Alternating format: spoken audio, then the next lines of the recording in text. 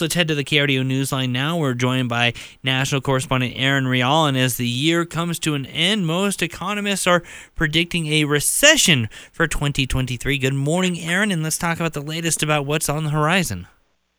Yes, good morning to you. So the likelihood of a U.S. recession next year, that jumped to 70%, and this comes as a series of Fed interest rate hikes. They're driving fears of this stagnating economy, and this was all according to a survey conducted by Bloomberg. They do this monthly, and the recession probability was up from actually just 65% in November, and that's more than double what it was 6 months ago. In June, it was about 35%.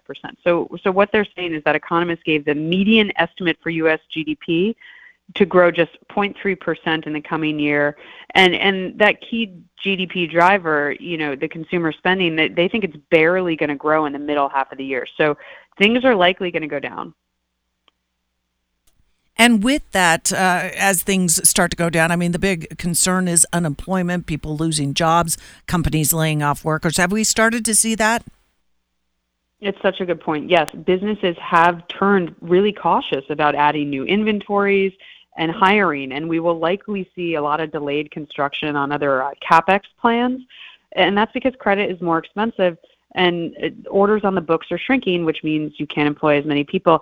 And losing your job is not a soft landing in terms of a recession. And yes, we have to suck some of the money out, but if you are without a job, that the broader global economy is not your number one priority. You need to put food on the table. So this gloomy forecast is really leading economists just days after the Fed implemented their 7th consecutive interest rate hike. They're doing this to tame inflation, but a Fed official said that the rate hikes are going to continue, and there's going to be more than they initially expected, and that really fueled concerns among investors that the central bank is going to, quote, oversteer and cause a recession. And the soft landing is what Jerome Powell says is still a possibility, and losing your job it's never something people champion. It's never a good thing. But the inflation issue is a big problem. We've seen the housing market hits the brakes, the car market. It's going to continue to expand within businesses. And we're expecting, economists at least are expecting things to look pretty bleak into the new year. Yeah, and we've seen similar moves from kind of financial policy leaders overseas as well, with raising their interest rates or similar moves. So really, this isn't just isolated to the U.S. economy. We could be seeing a pretty drastic global recession in 2023 if we stay on the right track. Oh, absolutely. And one of the things that's important to bear in mind is that the U.S. dollar is much of the world's reserve currency.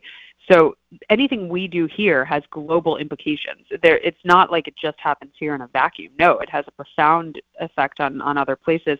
And the fact of the matter is, we're even seeing Japan, the central bank of Japan, which has had this Abenomics zero interest rate policy forever. They're even beginning to raise very, very little, albeit, but they're beginning to raise. So we're seeing it across the world.